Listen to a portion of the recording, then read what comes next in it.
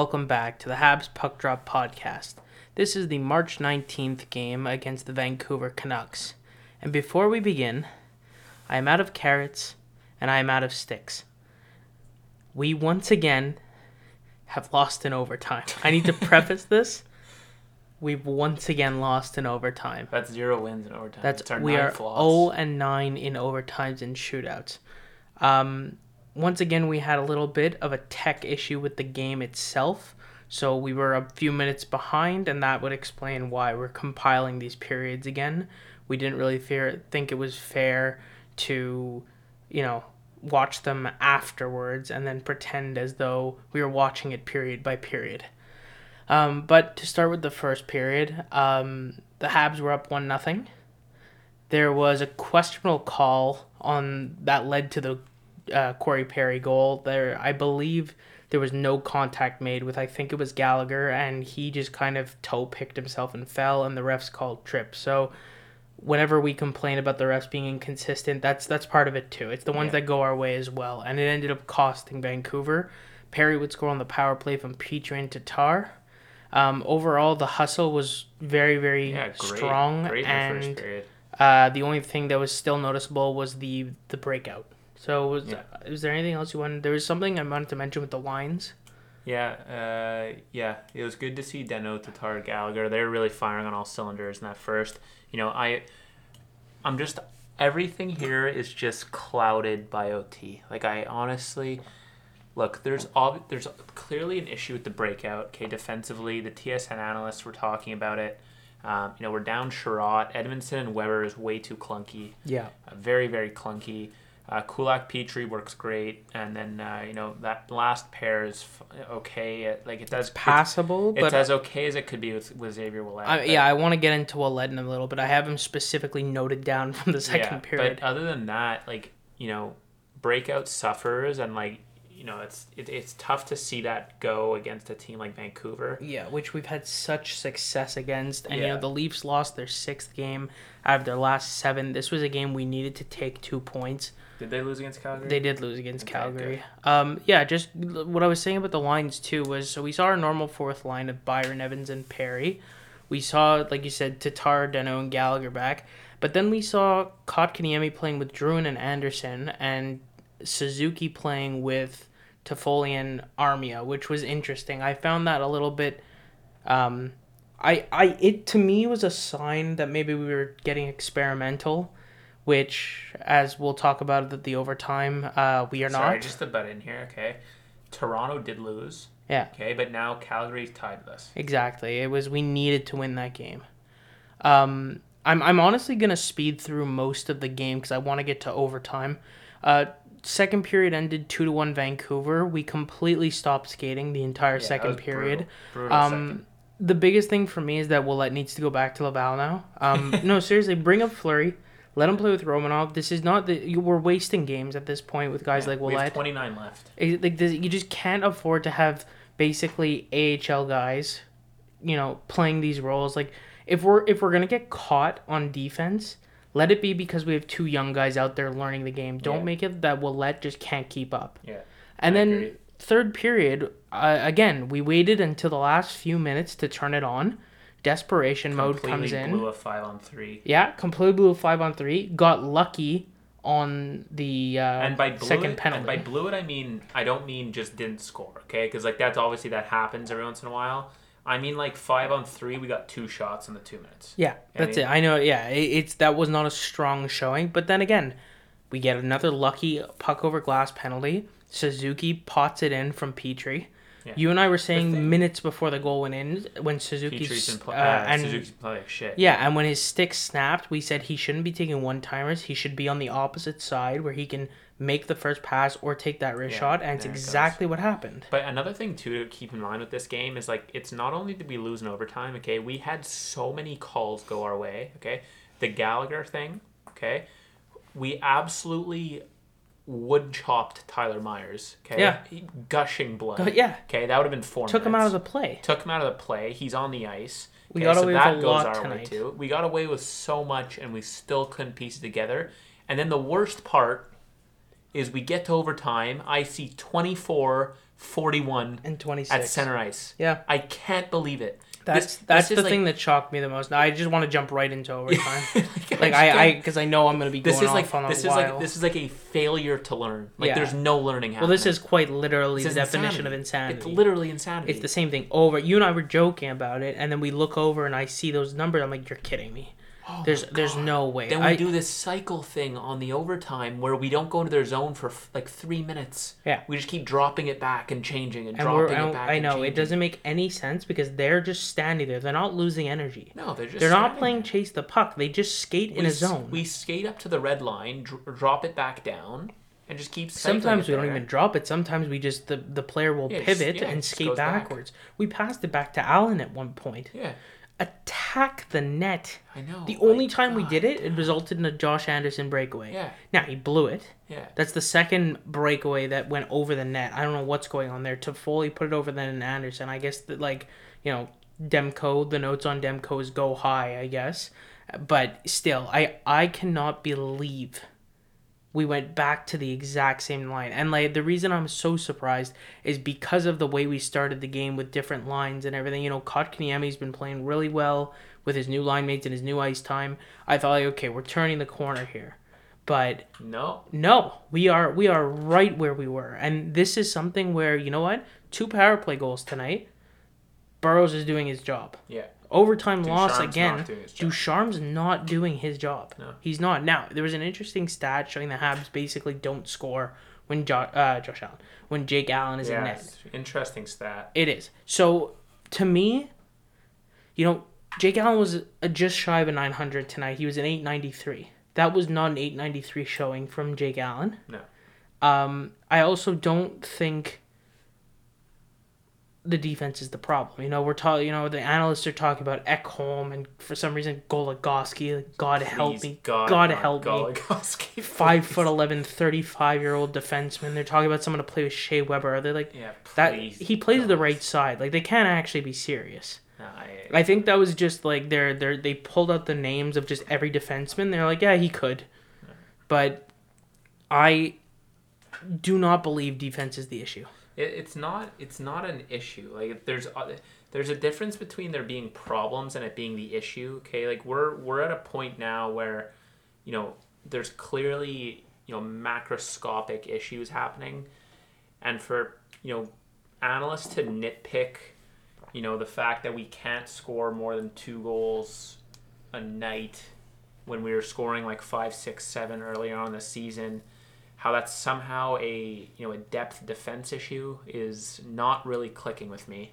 No. And that's not to say there's not gaping issues on defense, because clearly there is. But the real issue is that we can't seem to win a game when Allen lets in 2 goals, and like that's an issue. Yeah, that's a much bigger issue. That's the big thing, right? And you and I were talking Because about like as bad this. as the D is, okay, we still only allowed in 2 before But overtime. that's exactly it. It's like I don't think the D's that bad. No, it's we have not the terrible. defenseman with the highest plus minus in the league. It's bad. Our D is bad in the transition. Yeah. Okay, like our defense, like you said, isn't terrible. No. Our defensive position when we transition is bad. Yes. Okay, like, and that's what I mean by there's gaping holes there in our transition game. But the fact we're letting in 2 goals a game, like it's really not. we're not. Huge Yeah, we're not issue. letting in 4 or 5 a night. No, and like the problem is If we were- our inconsistency scoring. If we were losing 5-4 every night, I'd be singing a very different tune. Exactly. I wouldn't be blaming Ducharme. I wouldn't be blaming I'd be saying, we're scoring above average NHL goals per game, but we need to lock it down. We have locked it down. Like, this is the issue. And look, 9 overtime losses results in 9 points, right? We almost have as many overtime losses as wins. That's what I was getting. Is like we are gonna I think it's 10 wins, right? 10 or 13? 12. Might be 13. We are. If we get into the playoffs, we may sneak in based off 13 of wins. overtime losses. That's pathetic. That is absolutely pathetic. And the fact that this isn't like a glaring issue to people, the scoring, if we're talking going into, you and I have talked about mock trades as well, but going into the trade deadline and well before it, you need to bring in someone who can score goals or at the very least produce goals. Like you need someone who's going to every game put a point on the board. Toffoli is close to that. He's, I think, just shy of a point per game. But the idea is, like, from an analytics point of view, just to like make my point, he is not even on the board in terms of expected goals. So this season is and I say this very loosely, a quote unquote fluke in terms of his expected points. Yeah. So, it's not that he's a fluky goal scorer. It's just like he's on a very hot season. Just to clarify what he's saying so that we don't get raged in the Gmail, is basically he's saying that Tyler Toffoli is an extremely talented player, but no one would expect this of him every year. Exactly. Like when you look at guys with expected goals, the names that come up are Ovechkin, Matthews, Pasternak. These are guys who, by definition and by the statistic itself, are expected to score every night. Yeah. So his expected goals, Tyler Toffoli, is so way off the charts because his expected goals, let's say at this point, he has 18? Yeah, 18. Let's say he's really they were expecting him to have about 9. Yeah. So his realized versus his actual versus his theoretical is doubled. And so that's why it's such an outlier, but we also may have just like unlocked like the god tier of Tyler Toffoli by giving him a bigger role. Now, that being said, going forward, being like, okay, we have a guy like Toffoli who tonight had the third line role. He is the second highest goal scorer in the NHL, playing on the third line. Put him on the first line. Get experimental. I think first or second, just get him in your top 6. Yeah. Here, before you move on with that, okay, the only thing I'm going to say about that is, look, listen to me real close here, okay? I understand punishing Suzuki, okay? He's been playing like shit. Yeah. Okay, he had besides tonight, so okay, now including tonight, he has 2 points in 8 games or something like that. Okay, it's not playing very well, and with the minutes we're giving him, power play, putting him up in the big matchups, it's not. We can't keep him up there. Okay, why on earth is Tyler Toffoli trailing Suzuki? Like, that is nonsense. Tyler Toffoli on our third line. Well, this is what I was getting to. Is just on a team that can't score. Yeah, and just ignore like the strategy and ignore the Canadians basically having 3 second lines, right? Just think about it like this: you're a hockey team. You have the second biggest goal scorer in the league, and you're playing him in your bottom 6. Ignore all the specifics. That makes no sense. No sense. Your first line should consist of Tyler Toffoli right now. Yeah. He's the hottest player on the team. He's putting up a lot of assists too. He's almost a point per game. Well, here, look at this. And again, before you guys rage at me, okay, this is an analogy. Yeah. Okay? Because the contribution to each team is probably roughly equal, okay? How would you feel as an Edmonton Oilers fan if Leon Draisaitl was your third line winger? Yeah. Or third line center even. Guess who's playing second line? Kyle Turris. Yeah. They got Kyle Turris up there because he's got better face-offs. Yeah, and then you try to instill the elite fallacy that doesn't work, as in we'll just look at Draisaitl's matchups on the third line. Exactly. It's like no, it doesn't. That only works on the home games because the away games they're gonna match them up anyway. Yeah. Okay, but it also still doesn't work. I know. Yeah. As ridiculous as that analogy is, it actually holds. Okay. Like, well, it completely holds. There's nothing ridiculous about it. You're taking one of your best players. I would have gone further and said Connor McDavid. Yeah. You take your best player, because currently Toffoli's the best player on the Canadians, and you put him in your bottom 6. And is it why? Is it crazy though? If you think about it, McDavid has over double his points. Yeah, that's crazy. Well, I mean that's also like what I always find interesting between like playmakers and snipers. I think like being a playmaker, just by nature, is just so much more beneficial to have. Just because I find, McDavid can put up 40 goals, but Toffoli won't be able to put up 60 assists. You know what I mean? That's true. It's more of just a little bit of a one-way street. Mm-hmm. But yeah, in terms of the offense, like, look, Tatar, Danault, Gallagher, that needs to stay together simply from the fact that, one, the biggest argument is chemistry, but two, and you and I were saying this before, those guys seem more motivated when they're playing on a line together. Yeah, I still wouldn't play them on the first line anymore. I'd have them as second line. Yeah. The first line needs to have Toffoli. That's one. Just right away. The centerman, honestly, Just bump Druin down. I'm God's okay sake. with either centerman there. Yeah, To full, just switch back and forth if you want. realistically, I think you got to punish Suzuki for bad play. I mean, he's been having.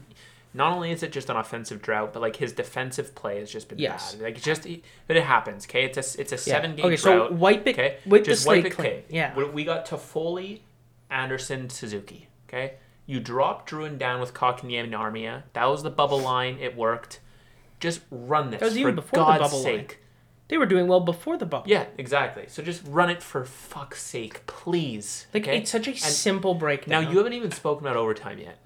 I What do you think is going on there? Okay, so here's what I genuinely think. I think that the way Ducharme does things is that he basically pre-plans all of these things, right? I think during practice, the shootout guys take shootout shots while the penalty killers take these. Like he basically tries to optimize his time. So he'll take let me think. These guys have somewhere to be. Well, no, exactly. I just think this is how he does things. Just I'm starting to get a feel for who this guy is, and I'm very quickly starting to not appreciate his play style, and I was very excited for him going in. No, but just because I can tell already that like I guarantee it's the shootout guys go do shootout things. The penalty kill guys go do penalty kill things. The power play guys, I'm slurring like crazy. It's like 11:30 p.m. Okay, I actually have I think everyone basically is given a role and they go do it separately instead of what you should be doing, which is saying everyone's going to try this and we're going to see who's best at it. Yeah. Because you might have a random fluke where, like, what happens if Jake Evans is just a phenomenal shootout guy? Yeah. Because, like, there are players who are shit hockey players who would dance around goalies. Yeah. Like Sam Gagner, perfect example. I would let that guy shoot if the Stanley Cup was on the line. Yeah. Okay, I have another theory or two, okay? I think Ducharme isn't very different than Julien based on this. It makes so much sense, okay? Julien wouldn't have an assistant coach that doesn't have his vision. Right. Okay? Like he'll have slight differences in how he plays, but But what's the the main use? course is the same. What's the use of having a guy who's supposed to be your assistant who doesn't get your play? Yeah. Do you know what I mean? No, I like where you're that, going like with this. how could I be your assistant if I don't believe in your system at all? Exactly. I was gonna say you can't have a very offensively minded head coach with a very defensively minded. It's not only assistant. like it's not only let's say let's say you're the head coach as your assistant coach.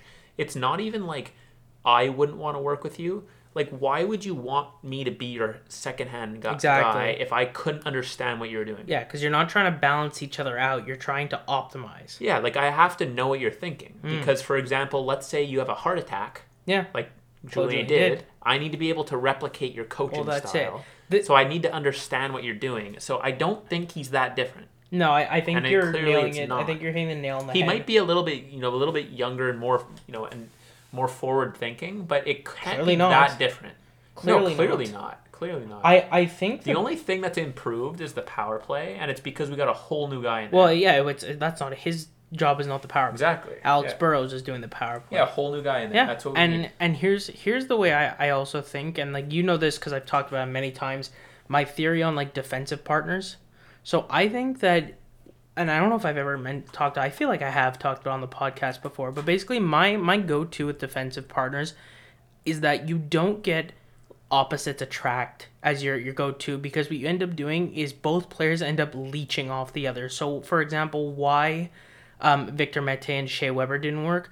You know what? I'm not even going to use that example just because Victor Mete brings nothing to the table. And it's also like he doesn't represent his play style very well. Yeah, it's so it's like a complete Gostisbehere and Weber wouldn't work. Exactly, or like even worse, I would say let's say Gostisbehere and Sherratt. Yeah. So like you'd have a super defensive stay-at-home guy playing with a super mobile offensively minded. The primary thought is, so one can basically play double the talent of the other, and then you basically get two full defensemen. That's wrong, in my opinion, which is why I also think Edmondson and Petrie, great combination, because you get two guys who are basically built exactly the same, both can skate arguably as well as the other, but one is more defensively minded and one is more offensively minded, and that's why it works. You basically have more of a puzzle piece rather than, two opposing magnets. Yeah, because you also don't want two Petries that are basically peeling the puck off each Exactly. other. Yeah. And the reason I bring that up is because I think that's what you need with your head coach and your assistant. I think that your head coach should be, let's say, I'll use Claude Julien, for example. He's a defensively minded generalist. He does he runs 4 lines, and he's just always very concerned about stopping the play, or like as it enters the zone. Yeah. Your assistant coach for a Claude Julien should be someone who is a generalist, someone who uses 4 lines, who is offensively minded. Mm-hmm. I thought that was Dom Ducharme. It clearly isn't. Yeah. I am now going to reiterate again. I can really see if we can't find someone who is going to coach this team the way it was built, that Marc Bergevin takes a Bob Gainey year and coaches the team. I actually want to see it. I want to see him do it. I don't think he's unqualified. He's an NHL player. He looked a lot. He's not going to do it just because of the way he spoke to the press recently about his faith in Ducharme. But if you looked at him in the press box today, it looked identical to that Ottawa game where he fired Julien. Yeah.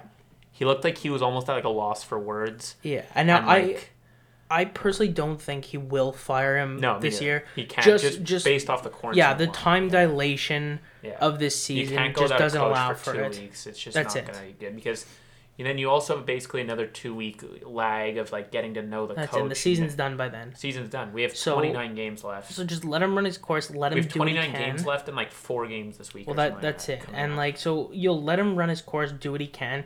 I think his evaluation. If I'm Claude Julien, I don't even know if I want to offer him the job of if he wants to reclaim his associate role. Yeah, I don't know. Because I think that's very tough for a professional.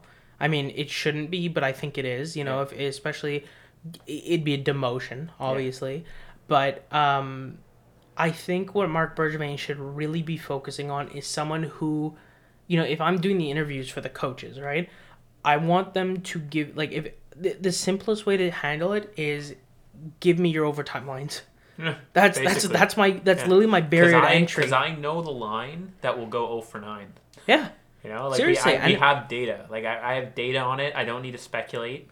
For you to put that line out for a 9th time and lose in overtime in a get oh my god! The more I speak about, the worse. 16% of the season. I know 9 times. Okay, in 30 games, you're out of your mind. Yeah. That is insanity. Well, it literally is. He's and I can see from his point of view, trying to play devil's advocate here, the statistical anomaly. I know losing every time must be blowing his mind as well. This is gonna be a case study. Well, this is gonna be one of those things where it was wow, it's incredible. Yeah. They should have at least gotten one. But here's the thing. Ducharme's the monkey that wrote Shakespeare.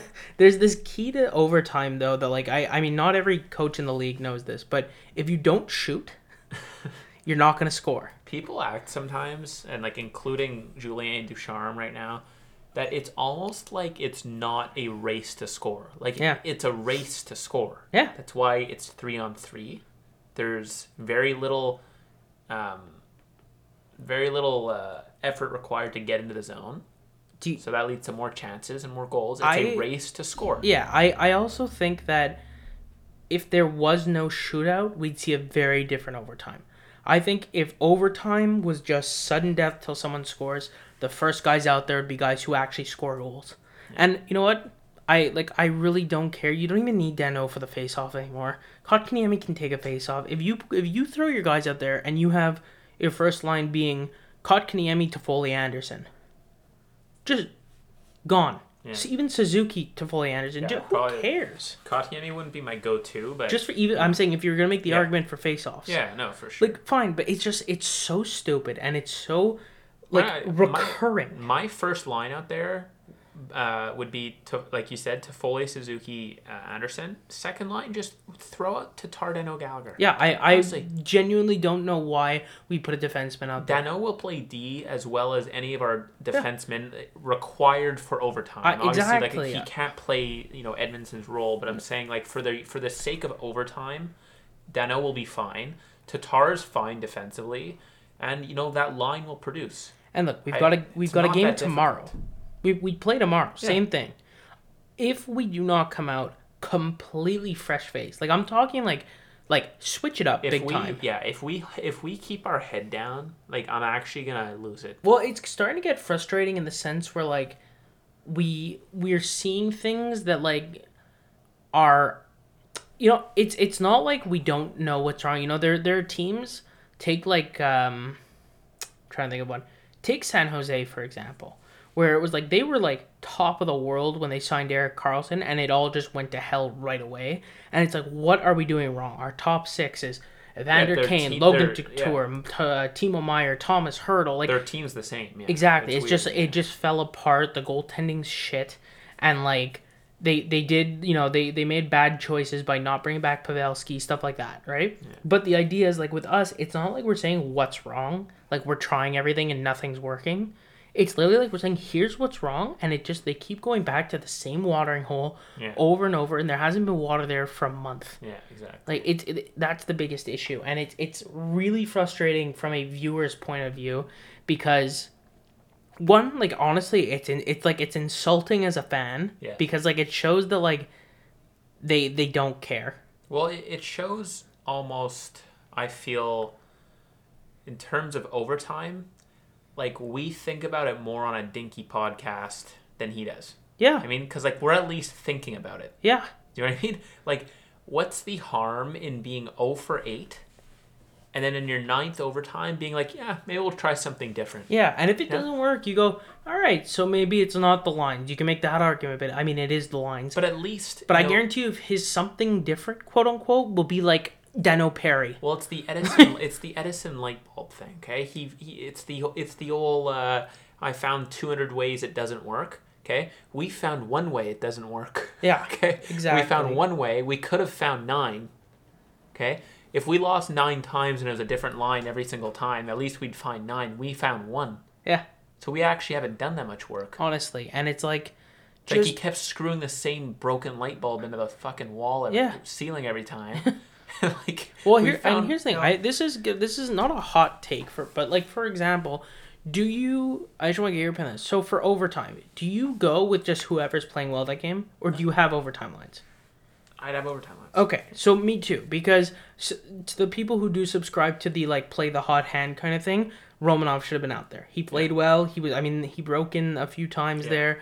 But game. if you're going based off of who's playing well, then probably Petrie today particularly played good today. Not really. No, I mean he had 2 points, but either way, like he didn't like stand out. Yeah. I would have had Tatar out there. I would have, if I had to pick a defenseman, it would definitely be Petrie, obviously. But that was a bad example. But I'm saying, but, for example, Paul Byron. I don't know if I'd particularly have. I didn't notice him. No, and like, listen, I understand why Paul Byron is. I understand why Deno and Byron are handy in overtime. Okay, it's just they're not my top 6. Yeah, here's the thing. I understand the logic of it. I don't agree with the logic. But at the same time, I can understand why Corey Perry would be good in overtime. Exactly. But I know why he wouldn't be in my top 6. Yeah. I can tell you why Armia would be good in overtime, but he's not my top 6. I can tell you why Evans might be good in overtime. You get 6 shifts in overtime. Yeah, right? Exactly. You have to be very. There's 2 forwards. Assume it's 2 forwards and 1 defenseman. You get 6 shifts, which means you're playing all of your forwards if you want. Or you can play half your forwards twice. Yeah. So, to me, it's like pick 6 forwards and cycle 3 lines. Yeah. They each get 2 shifts. Yeah. So, pick, literally, I'm not, like, we have to do this now. We're going to pick 6. So, it'll be a yes or no. That'll make it easier. Jake Evans. No. Right. Corey Perry. No. Paul Byron. No. Armia. No. Suzuki. Yes. Toffoli. Yes. Gallagher. Yes. Tatar. Yes. Dano. No. Kotkaniemi. Yes. Drouin. No. Anderson. Yes. That's 6. Yeah. That's 6. It's so simple. Yeah. It's so simple. And, like, it blows my mind. It actually blows my mind. No. I think the part that's, like, why I'm getting so, like, viscerally angry at this, and, like, I could be wrong, but I feel like I'm not, is I'm going to go back to the fact that I feel like coaching staff's going to go home, go lie in bed, probably sleep more than we will. Yeah. And they won't think about it. Do you know what I mean? They're I hope to God they don't come back to work the next day and they don't think that there was anything wrong with that call. I don't want to hear, if I'm on the ice as a player, I don't want to hear, all right, guys, tough loss, but let's move on. Yeah. I don't want to hear that. But I don't want to see the Habs Instagram page saying, at least we got out with the point. Yeah, or until tomorrow. Yeah. Or some stupid shit. We lost. We blew it again. Well, you know what? Tomorrow it's Mr. Saturday Night. Yeah, but at the very least, we score goals when Carey's in net. Monsieur Samedi Soir. and if we're lucky, they'll play Holtby. Yeah. Because I hope if they're either gonna play tired Demko or fresh Holtby, which is worse than tired Demko. Yeah. So, at the very least, I'm feeling good about tomorrow. That's the Do you want to know why we probably score so much with Carey in that? Is because he literally breaks out for us. Well, that's it. I was gonna say we're probably a lot more like quick off the draw because we start at the blue line. Because if he gets the puck behind the net, he gets it at least to the ringette line, then it's out. Whereas like with it's nothing against Allen, but he moves the puck a lot less, like most goalies. Yeah. Carey's just a very, very puck handling goalie, which is very handy. But to score, like almost a goal and a half less per game with Allen in net, that's pretty rough. Yeah, and it's not fair to Jake Allen either. No, it's not, because the guy can't be losing games letting in 2 goals. Like, it's ridiculous. Yeah, and it's frustrating for him as well, because then it's a blow to his confidence, and goalies are fickle. So, anyway, I need to... But the last thing I was going to say was, like, just going back to that, like, I hope they don't brush this off sort of thing. At least we know that Marc Bergevin is definitely not brushing it off. No. So there's only so many of these that he's going to let slip by before he realizes that line cannot be out there in overtime, and he, like, grabs Ducharme by the collar and is like, what the hell are you doing? What are you doing? But okay, I need to stop. I need to stop. It's getting me so hyped up this late at night. Like, it's going to keep me up all night. Yeah, it gets me that, like, we have second least amount of wins in the division. Since February... we have 3 more wins than Ottawa. I know. And since February 19th, we have been the worst team in the division. Literally. Our record is the worst in the division since February 19th. We are riding the coattails of our strong start. Yeah. And this cannot continue. And our strong start was against some weak teams. Yeah, including the one that just beat our ass tonight. Yeah. This is the team we beat like 7-1. Multiple times. Yeah. So... sleep well. Sweet Prince. I will not. We will see you tomorrow. This is another thing, is like the Habs are responsible for so much of my insomnia. I took my Fitbit off. I don't want to see my heart rate. I don't want to see it. It's gonna... I will literally not fall asleep till 2:30 in the morning. I know. Because I'll be thinking about this all night. I know. It's like, I feel like fucking Tony Marinaro now. Honestly, I get it now. I get why he's so angry when he has his colossal meltdowns on I completely TSN 690. So from the Habs Puck Drop podcast, Tony, we apologize after the years of texting in and telling you to relax. This is not good for my heart. We will see you guys tomorrow. Thank you for listening to the Habs Puck Drop podcast. You can email us your thoughts, questions, and suggestions through our email at habspuckdrop@gmail.com or direct message us on Instagram at habspuckdrop. We'll see you next time.